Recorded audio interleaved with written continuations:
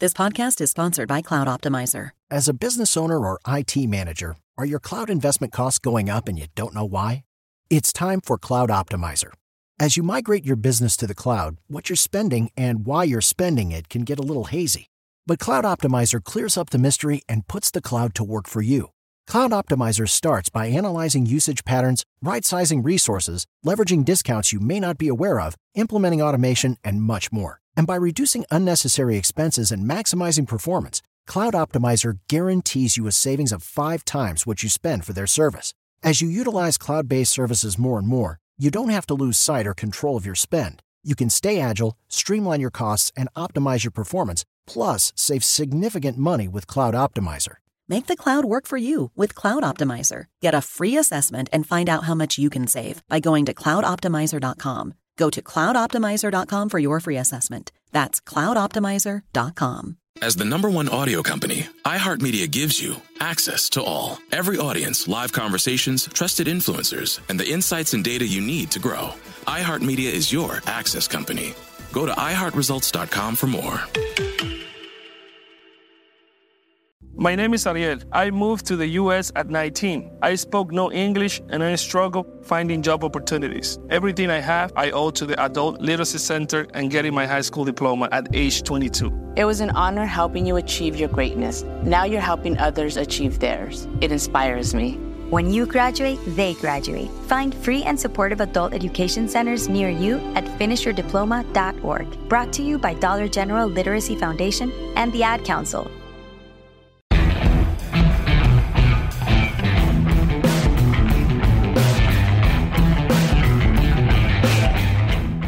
Welcome to Strictly Business, the podcast where we talk with some of the brightest minds working in the media business today. I'm Andrew Wallenstein with Variety. What does the Fox hit series The Masked Singer, pro wrestling, and Dolly Parton have in common? They've all made it to the white-hot world of NFTs, courtesy of Blockchain Creative Labs, a new unit of the Fox conglomerate pushing the entertainment business into the future as boldly as anyone in the entertainment industry today. To help me sort out what exactly that means, I'm joined by BCL CEO Scott Greenberg and COO and President Melody Hildebrand. We'll be back to talk with them in just a moment.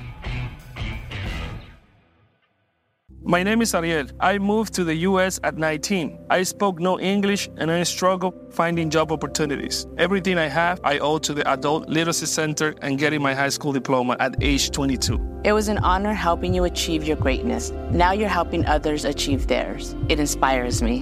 When you graduate, they graduate. Find free and supportive adult education centers near you at finishyourdiploma.org. Brought to you by Dollar General Literacy Foundation and the Ad Council. Hey everyone, this is Molly and Matt, and we're the hosts of Grown Up Stuff How to Adult, a podcast from Ruby Studio and iHeart Podcasts. It's a show dedicated to helping you figure out the trickiest parts of adulting. Like how to start planning for retirement, creating a healthy skincare routine, understanding when and how much to tip someone, and so much more. We're back with season 2 of the podcast, which means more opportunities to glow up and become a more responsible and better adult, one life lesson at a time. And let me just tell you, this show is just as much for us as it is for you. So let's figure this stuff out together. This season, we're going to talk about whether or not we're financially and emotionally ready for dog ownership. We're going to figure out the benefits of a high-yield savings account. And what exactly are the duties of being a member of the wedding party? All that plus so much more. Let's learn about all of it and then some. Listen to Grown Up Stuff How to Adult on the iHeartRadio app, Apple Podcasts, or wherever you get your podcasts. Grown Up Stuff. Hey, it's Zuko and Kayla from The Wake Up Call. Enjoy your podcast, but when you're done, don't forget about us. We have a radio show. We try to bring a smile to your face every morning. We also talk to some of the hottest country stars of today, and we like to share some good news with That's What I Like. Because Lord knows that's hard to find. When you're done podcasting your podcast, listen to us at 92.3 WCOL. Set your preset on your radio right now, and don't forget you can listen to us online on the iHeartRadio app. We're back with Scott Greenberg and Melody Hildebrand of Blockchain Creative Labs, a unit of Fox, the conglomerate that brings you Fox Broadcast Network, Fox News Channel, and much more. Welcome, guys. Thank you. It's great to be here.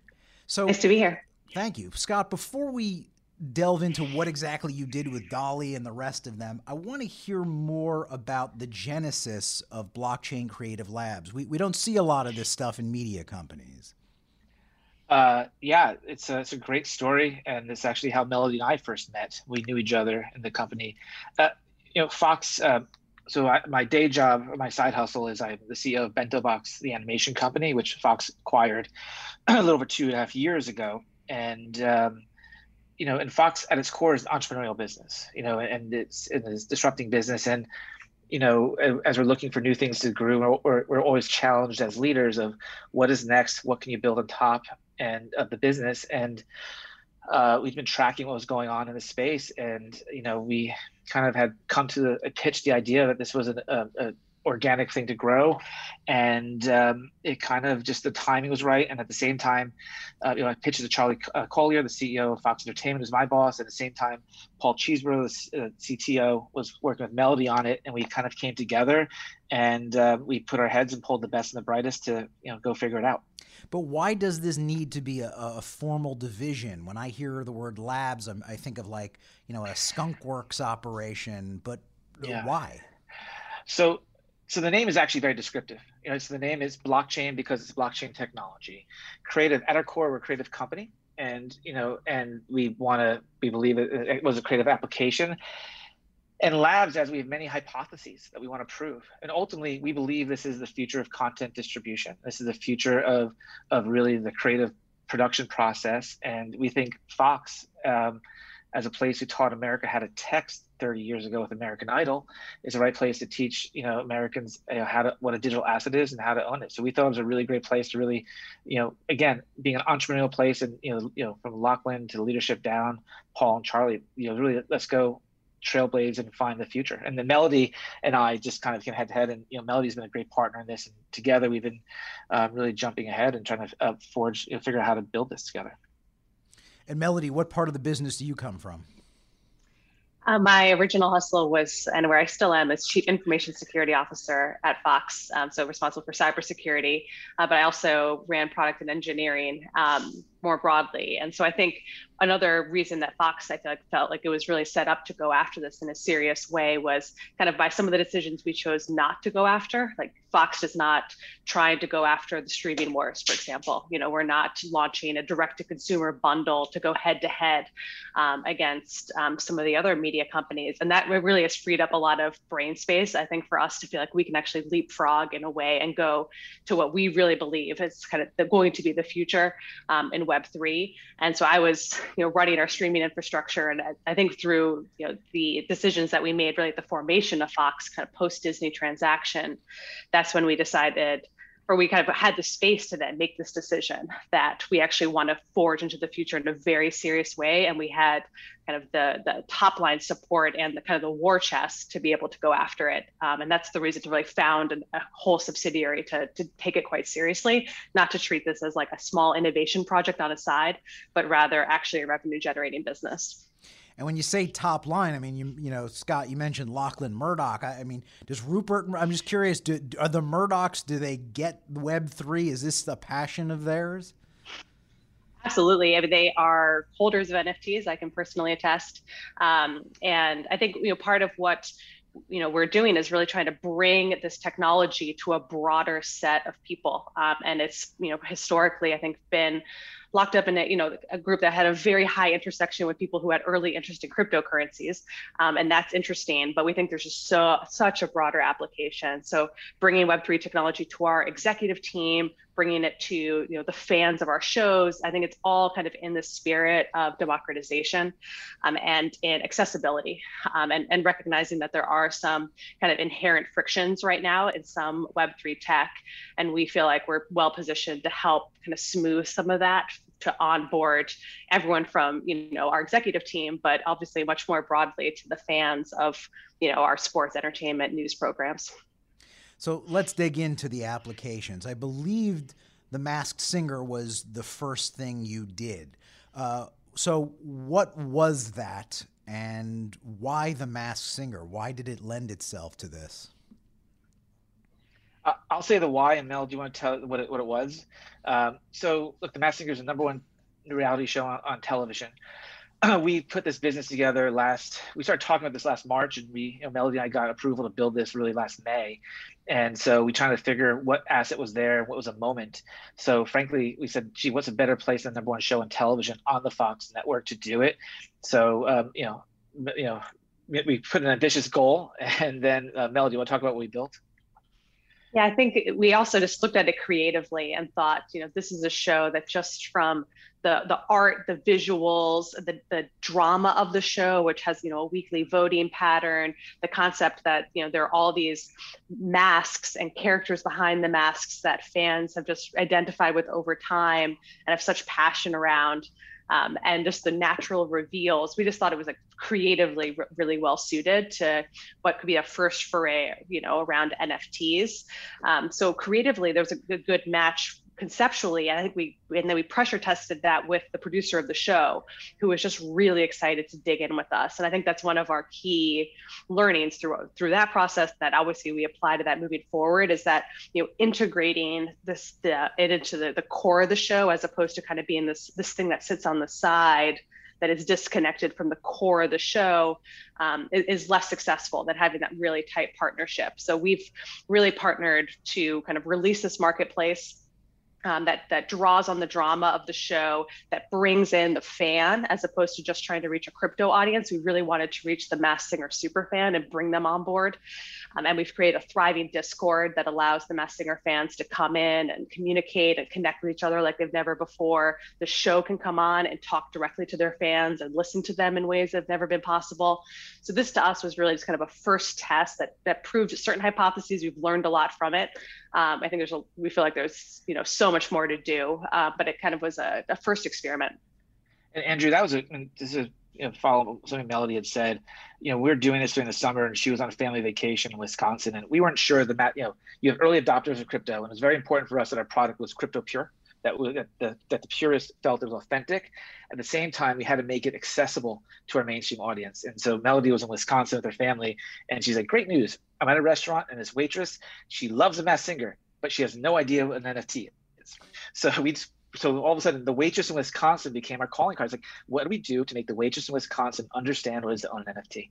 And this Discord was unbelievable, because we had a lot of our moderators were crypto purists and doing the crypto conversations, but all of a sudden, our fans showed up. And they started having creative conversations. They started hanging out together, and it grew. I mean, Melody, what was the percentage it grew? I mean, it was unbelievable what happened there. And I think that showed really what the beauty of Web3 is, really connecting the community and the creator and the content. And that's the beauty. That one-to-one relationship is really a special thing that we're trying to figure out. But Mel, what were the growth rates in that? It was really unbelievable.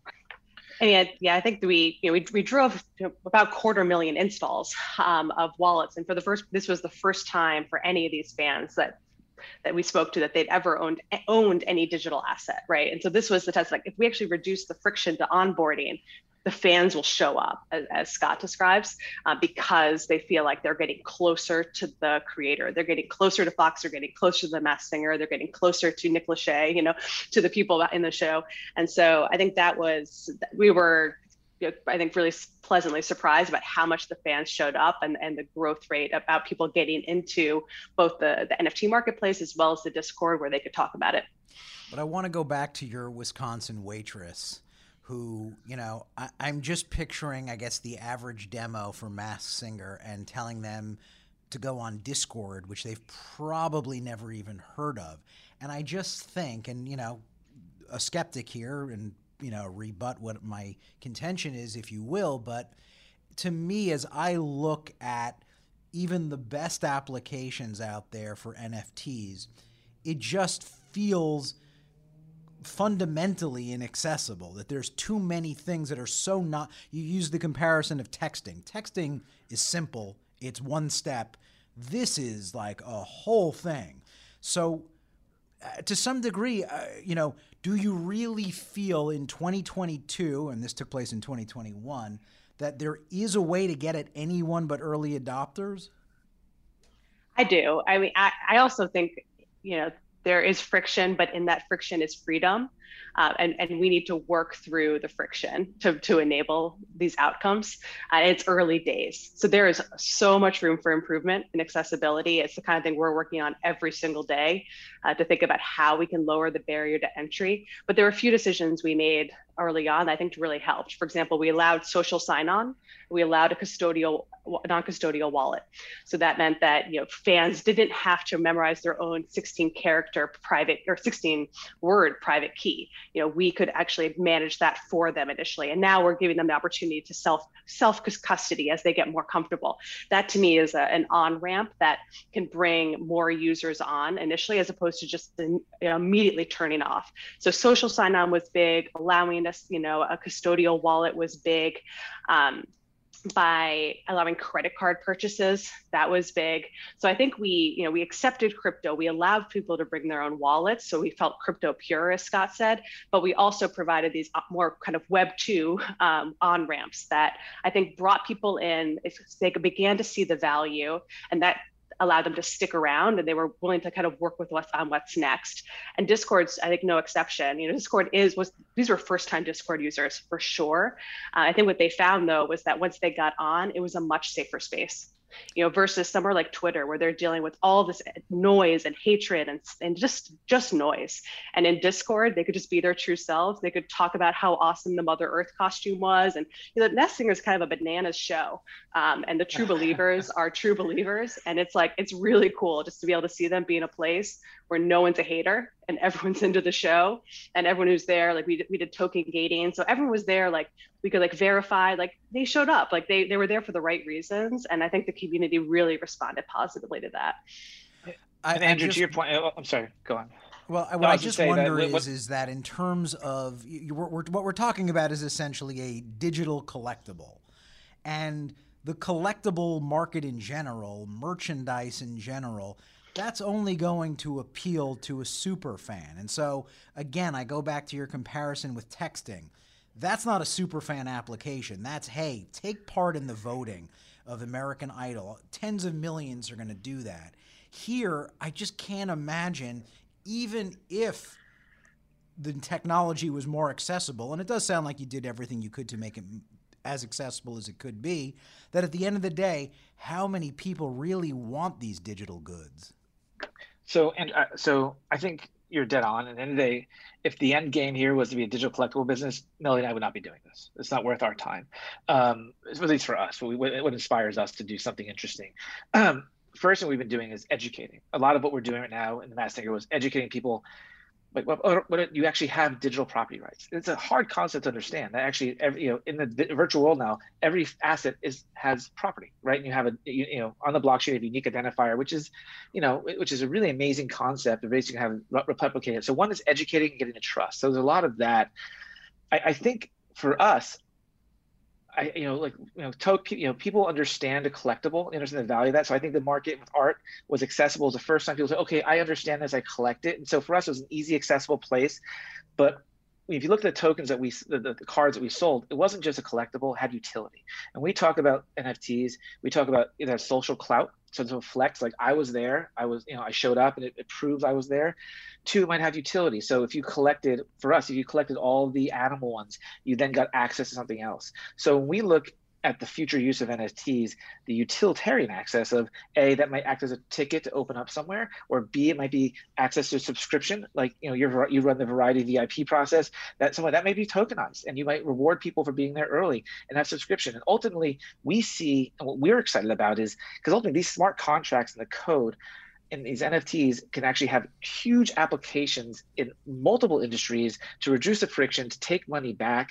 And as Melody talked about, the freedom, you take your information back.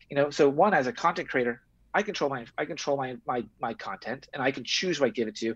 And as a consumer, more importantly, no longer are you giving all of your information to these other companies in exchange for free content. You choose what you do it. So there's all these uses that smart people out there we're going to work with, and things we're trying to figure out. Where that's the exciting part. I think collectibles today is just, this is the first use that we can wrap our head around.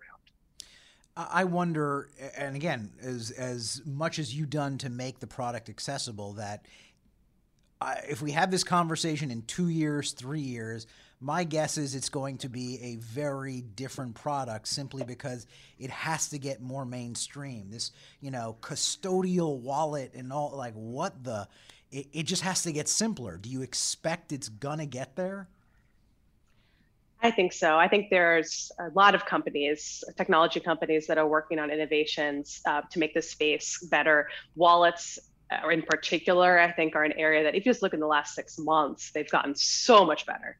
And there is a lot more competition right now. So all the wallet companies, I think, are upping their games to make things more accessible. I think there's, a lot of security and scam risk right now that I think companies are taking quite seriously that maybe they had underinvested in historically. So we're seeing just like as there's real money, as we're onboarding more fans who might be slightly less sophisticated about the risks they're entering, that our responsibility is higher, to then be able to make sure these people have a good experience. So I think there's just a ton of innovation that's happening right now. And I mean, truthfully, the smartest people I know in tech are all working in Web3. I mean, I came from like a big data startup before Fox. I run into my ex-colleagues all the time now at every Web3 company we talk to. So I think the talent concentration is there, the belief is there, the innovation's there. Still early innings. I mean, there's a long road to go. It's still, without a doubt, high friction, and I think quite difficult for an average consumer. We'll have more with Scott Greenberg and Melody Hildebrand of Blockchain Creative Labs in just a moment. Snakes, zombies, sharks, heights, speaking in public. The list of fears is endless. But while you're clutching your blanket in the dark, wondering if that sound in the hall was actually a footstep, the real danger is in your hand, when you're behind the wheel. And while you might think a great white shark is scary, what's really terrifying and even deadly is distracted driving. Eyes forward, don't drive distracted. Brought to you by NHTSA and the Ad Council. Hey everyone, this is Molly and Matt, and we're the hosts of Grown Up Stuff How to Adult, a podcast from Ruby Studio and iHeart Podcasts. It's a show dedicated to helping you figure out the trickiest parts of adulting.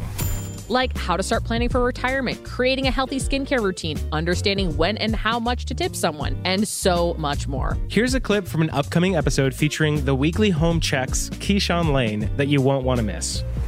A common mistake that a lot of people do, they use fabric softener when it's not so great for your clothes. Should we never be using fabric softener? No, you should not ever be using fabric softener. It leaves a deposit on our clothes, which is also left in the machine. And it also makes the clothes highly flammable. Wait, what? Yes. What you want to do instead is just use a 1/4 cup of vinegar. And that'll make them softer? That'll make them softer. And if you wanted some kind of scent, you can use essential oils. Wow, wow, wow. Catch new episodes of Grown Up Stuff How to Adult every other Tuesday on the iHeartRadio app or wherever you get your podcasts. Grown Up Stuff. It's The Breakfast Club, the world's most dangerous morning show. Hey! Angela Yee is kind of like the big sister that always pokes you in the forehead. Ooh. That's not how it goes? That's not how anything goes. Yemi's really like a robot. One of the best DJs ever. Believe that. Charlamagne is the wild card. And I'm about to give somebody the credit they deserve for being stupid. I know that's right. What is wrong with you? Oh. Listen to The Breakfast Club weekday mornings from 6 to 10 on 106.7 The Beat. Columbus's real hip-hop and R&B. And we're back with the principals at Fox's Blockchain Creative Labs, where we're talking about all sorts of interesting applications, including, as we have this conversation just ahead of the South by Southwest Festival, which I should note is a Penske Media property, just like Variety. And I'm very curious to see what you guys are going to do in terms of your official sponsorship capacity there, and especially what you're doing with Dolly Parton, of all people. Tell me what the Dollyverse is going to look like. So, look, we chose, timing's everything, right? We were coming out of COVID, and South by hasn't been live in 2 years. And when we started looking at the landscape of timing, and we have some team members in Austin, and somebody said, what about South by? And for us, South by represents everything that excites us of the opportunity of Web3. One, it really forged the way of independent filmmakers, right? And really independent filmmaking, independent music. And then the tech run, every major tech brand showed up there, from Twitter and Square. So we felt, what a great place to go and do something. So, for us, we weren't exactly sure what we were going to do, but we wanted to be there. So we wanted to be the sponsor. We took the title sponsorship. So for us, our hope was, some of the smartest minds in entertainment and tech. So our hope was, let's try to take these 2 weeks, 10 days, however long it is, and try to make it like an Epcot. How can we actually activate creators and be a Big Ten, have a conversation on Web3 of how can this technology apply for media in the future? And for us, it's not about, this is about Fox and Blockchain Creative Labs. Obviously, we'll talk about our stuff, but we have some of other partners and competitors really have the conversation. So that was our macro hypothesis. And Mel, do you want to talk about, what we're doing there? Yeah, I think we're really trying to create the platform that enables the musicians and filmmakers to connect directly with their audiences via NFTs and via Web3. So we've gone to all the artists. We're working with quite a few of them now who will be releasing NFTs on a South by marketplace. And they're also going to be able to have what are known as POAPs, or kind of proof of attendance tokens, so that anyone who shows up to their show can kind of scan a QR code and get a cryptographic, token that proves that they were there. And that to us it's a very Web3 zeitgeisty thing, but it felt so perfect for South by, where there's this, the urban legend of, I was in the back bar, I saw Amy Winehouse at her first show. And, as I think our team says, I think something like 100x the people who could actually fit the capacity of that space, make that claim. But now actually we could have a real way to prove that. So but let's not forget about Dolly. Tell me, what are we doing with Dolly Parton? I don't want to give her short shrift. Yeah, so I think that the idea is we can have both new artists, that we can provide a platform for them to connect with their fans for the first time. So we're going to kick off the first weekend with that, but really the culminating event, as you say, is with Dolly on the second weekend. And we're going to be bringing her for the first time to South by. She's going to be streaming a concert on the blockchain. We're using a really innovative technology called Alluvio, which is a blockchain streaming technology, media distribution company. And this, I think, is part of the hypothesis about how, this capability is so much more than collectibles, as you say. It's really, we think it's the future of media distribution. And we think this is the best way to kind of show that promise, because we'll be streaming a live concert and we'll be selling her album as an NFT. And so that's going to be kind of the Dollyverse. It's going to be a kind of a dedicated landing zone. Dolly will be there for both a concert and a talk where she's releasing a book with James Patterson, and she'll be having a fireside chat about that. And we're just absolutely stoked to be a part of it, and to bring her stuff, to allow her fans to connect with her in a new way they never have before. And just to add on to that, what's really important to get lost when we're talking about, we're selling her album as an NFT, and what that means is, when you had a CD, you owned it. You couldn't copy it, you couldn't broadcast it, but you owned it. You could possession, you could take it. When you're done, you could resell it. When you buy an album now on some of the other digital platforms, you don't actually own it. You have a license to use it. So if you end your subscription, you actually paid for it, you no longer have access. So with blockchain technology, we're going to have a limited edition of these. So each one's have a unique identifier. So you actually own it. You have the same property rights digitally that you would for a CD. And when you're done with it, if you want to resell it, you can. And the great thing is Dolly and us will get a royalty. And that, to us, we hope to be doing this with video and episodic television after things air. So it's the same distribution chain, but you're getting property rights back. And that is such a fundamental shift, which we're super, luckily we're doing a Dolly because she's so special. And that to me is a real innovation we're really excited about. Well, but I think what you're starting to get into with the resale is smart contracts. How do you envision implementing smart contract resale fees without angering consumers, telling them that, you could own it again, but then, you guys are going to get a percentage?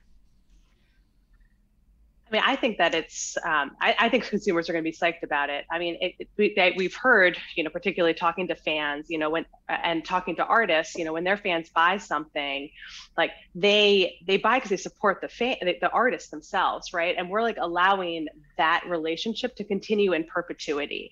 And so, the vast majority is going to the artist.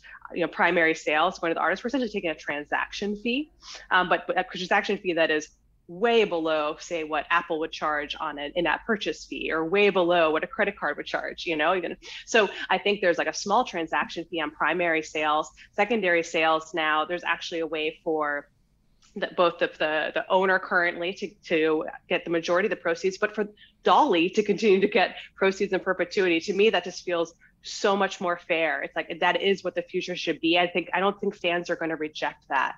It feels like that's about supporting the artists themselves and providing that long-term relationship, and things that's just been totally lost before because platforms essentially existed, and it caused a lot of convenience, but it also left a lot of money on the table for the original creators. I just, I also know you guys are going to be working with an upcoming animated series, Crepopolis, from Dan Harmon, that will be on the Fox network. I guess, like The Masked Singer, I understood. Established property, fervent fan base, latch on to that, perfect. But why a new series that has no built-in... I mean, I guess Dan Harmon has some cred, but I was curious why you would sort of launch with NFTs as part of a new show. It's a great question. So to be clear, we're not doing every Fox show, right? So it's not just, this is a check the box marketing event. I think animation is different. I think also you look at Dan Harmon's different. So what we look at, we're looking for, if you look at our deal with the WWE, you look at Masked Singer, you look at Dolly Parton, we're looking for creators or people who have a pre-existing audience who's active. And I think you look at the Comic-Con crowd, the animation crowd, they love animation. The Fox animation is, it's the gold standard. So we felt that it was a great opportunity to, the fans love hearing stuff early. And it takes us a long time to make a show. So for us, it was a great opportunity to start sharing digital art. So everything we make is digitally. And this was the original hypothesis of Blockchain Creative Labs from Bento. Everything we make is digitally ready. Let's just log it on the blockchain and start sharing it. So ultimately, we're going to provide exclusive access to fans. We might give it away to start and reward people for coming in early and getting a part of it, getting excited. And so getting them, and so it's not marketing, it's really becoming part of it, being part of the process, seeing if you make, people love seeing this stuff. And then ultimately, they'll be excited. And maybe what we hope to happen is those fans will be rooting for it and they'll actually, I'm not going to give away some of the cool stuff we're going to do, but there might be some utility for being an early fan. You might get rewarded and be part of something. And then ultimately, after the show airs on Fox, right? So it airs Sunday night, and it goes on Hulu. And then when the home video window opens, you can buy the DVD. And maybe by being an early fan, you can get it. So to us, that fandom, it's a crossover of gamers, tech, and animation. That was the right people. And Dan is so awesome, and the show is so fun. And it's about ancient Greece, and so money's being invented at the same time. So it just really ties in. It's to us, just felt like the right show and the right person to do it with. And I totally get how, Dan Harmon obviously has fervent fans. WWE, my God, I grew up as a fan. Yeah. They're completely insane. I get it. But I still, on the collectible end of it, even with the Dan Harmon, and I'm a basketball fan, but I don't understand NBA Top Shot. Like, why do I want to own the video or the GIF of the LeBron dunk that I could see on YouTube a billion times? To me, that is sort of like the first hump in consumer acceptance and the mainstreaming of this stuff. And I don't understand how to get past that. Help me. So let me attack it one way. I think, and Mel may have had a different way. Again, we asked about why Dan Harmon was something new. So one of the things we believe in is this is going to be the future of how shows get financed and produced. So if you're a fan of a writer, comedian, actor, and they want to do something, you might not know the new show, but if you want to support them and be a patron, right? This technology enables you to actually early on and support them. And, you currently from regulatory rules, you can't actually own a piece of it, but there's ways to be rewarded and support it and get it going. And so it's about the one-to-one relationship of a creator and his fan base, and the fans can actually support the creator to own what they do. And that to us is the exciting thing. And we get it. This is the future of distribution, and we're going to provide a service and help do it. So to me, I hear you on the NBA Top Shots, and Mel can talk to the collectability and that stuff. But to me, it's really about the early on of this is a moment I own. And to the Top Shot thing, only thing I can say is the ways to explain to me is, there's only one Mona Lisa, right? There's a ton of copies around there. I know, the serial number says, check, I own the Mona Lisa, but all the copies around there. So there's some value and clout for owning that. That's the one thing I can say for the WNBA. I'm not a sports collector, but I understand it. But to me, it's really about the other. It's about being the patronage and being supportive and being a part of something in a community. That to me is where this stuff goes. Mel, what do you think? I think that the best Web3 projects, are not purely about a collectible. They're not just about, a piece of art. Even, I mean, there is a sense of how the community is feeling like they are a part of something special, that they are connected to the athlete, they're connecting to the league, they're connected to the artist, the musician, the filmmaker, and they have a relationship, like a bi-directional relationship they never had before. And Fox is a broadcast company, like we're so used to going one to many, right? And this is where we're seeing the promise of like, oh, actually, for the first time, like in these Discords, it's actually like, it's bi-directional in this really special way. And so I think a lot of Top Shots did an incredible job to like just bring this to the mainstream and to get people to begin to understand this ownership concept. And I think the next phase, like all the interesting projects that we're tracking, that that we admire and that we're working on as well, we'd like to think, are really embedding this community concept first. We're thinking about media distribution in entirely fresh ways. We're thinking about bypassing traditional gatekeeping, technologies, and just shortening the distance between fan and creator, as opposed to just, an asset that I think all the questions you asked are totally legitimate. But it's early innings still, One last question. I'm surprised we've gone this far into the conversation without using the word metaverse. Where does all of this fit into this other, I believe, connected notion that we're all navigating some interoperable three-dimensional world where NFT consumption is easy and all that? Or are you guys thinking that far in advance? We are. I think of NFTs as kind of the fundamental building block of the metaverse. I mean, you can't exist in this digital realm without property rights, without a sense of ownership, without a sense of, what are assets that I own that I'm connected to. So I think this is we think this is the building block to be able to create these more immersive experiences. We're doing a lot of technical exploration there and talking to a few creators who I think have very interesting visions about how to bring, their fandom into the metaverse. And I personally believe there's not going to be one metaverse. I think there's going to be, a heterogeneous space here with NFTs as the building blocks, and creators are going to be able to envision, I think, really exciting things that we don't even know what those things are yet, but we know we're going to need to have property rights while we're there. So working on those core underlying technologies feels like the right step. Well, I gotta say, I've on this podcast and in 20 plus years of covering the business, I've seen a lot of innovation come down the pike. I can't be any more sort of in a state of suspense about how this is all going to play out. To some degree, as I think you hear from some of my skepticism, there's a bit of naked emperor to some of this. That's okay. Sometimes there's failure and success comes in different ways. But I'm really looking forward to seeing how this all plays out. And thank you both for coming on the pod to talk about it. Thank you for having us. Our pleasure.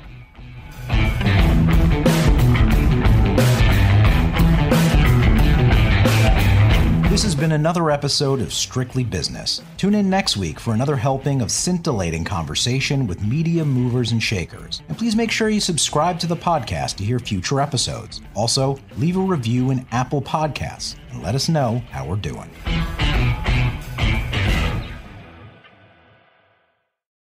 My simple solution to the problem was remove people from the scene and help them feel safer. In response to attacks against Asian Americans, Maddie Park raised over $250,000 to donate cab rides to the Asian community. There is so much more work to be done. We really need to come together and tackle this issue as a community. Support the Asian community. Learn how at lovehasnolabels.com. Brought to you by Love Has No Labels and the Ad Council.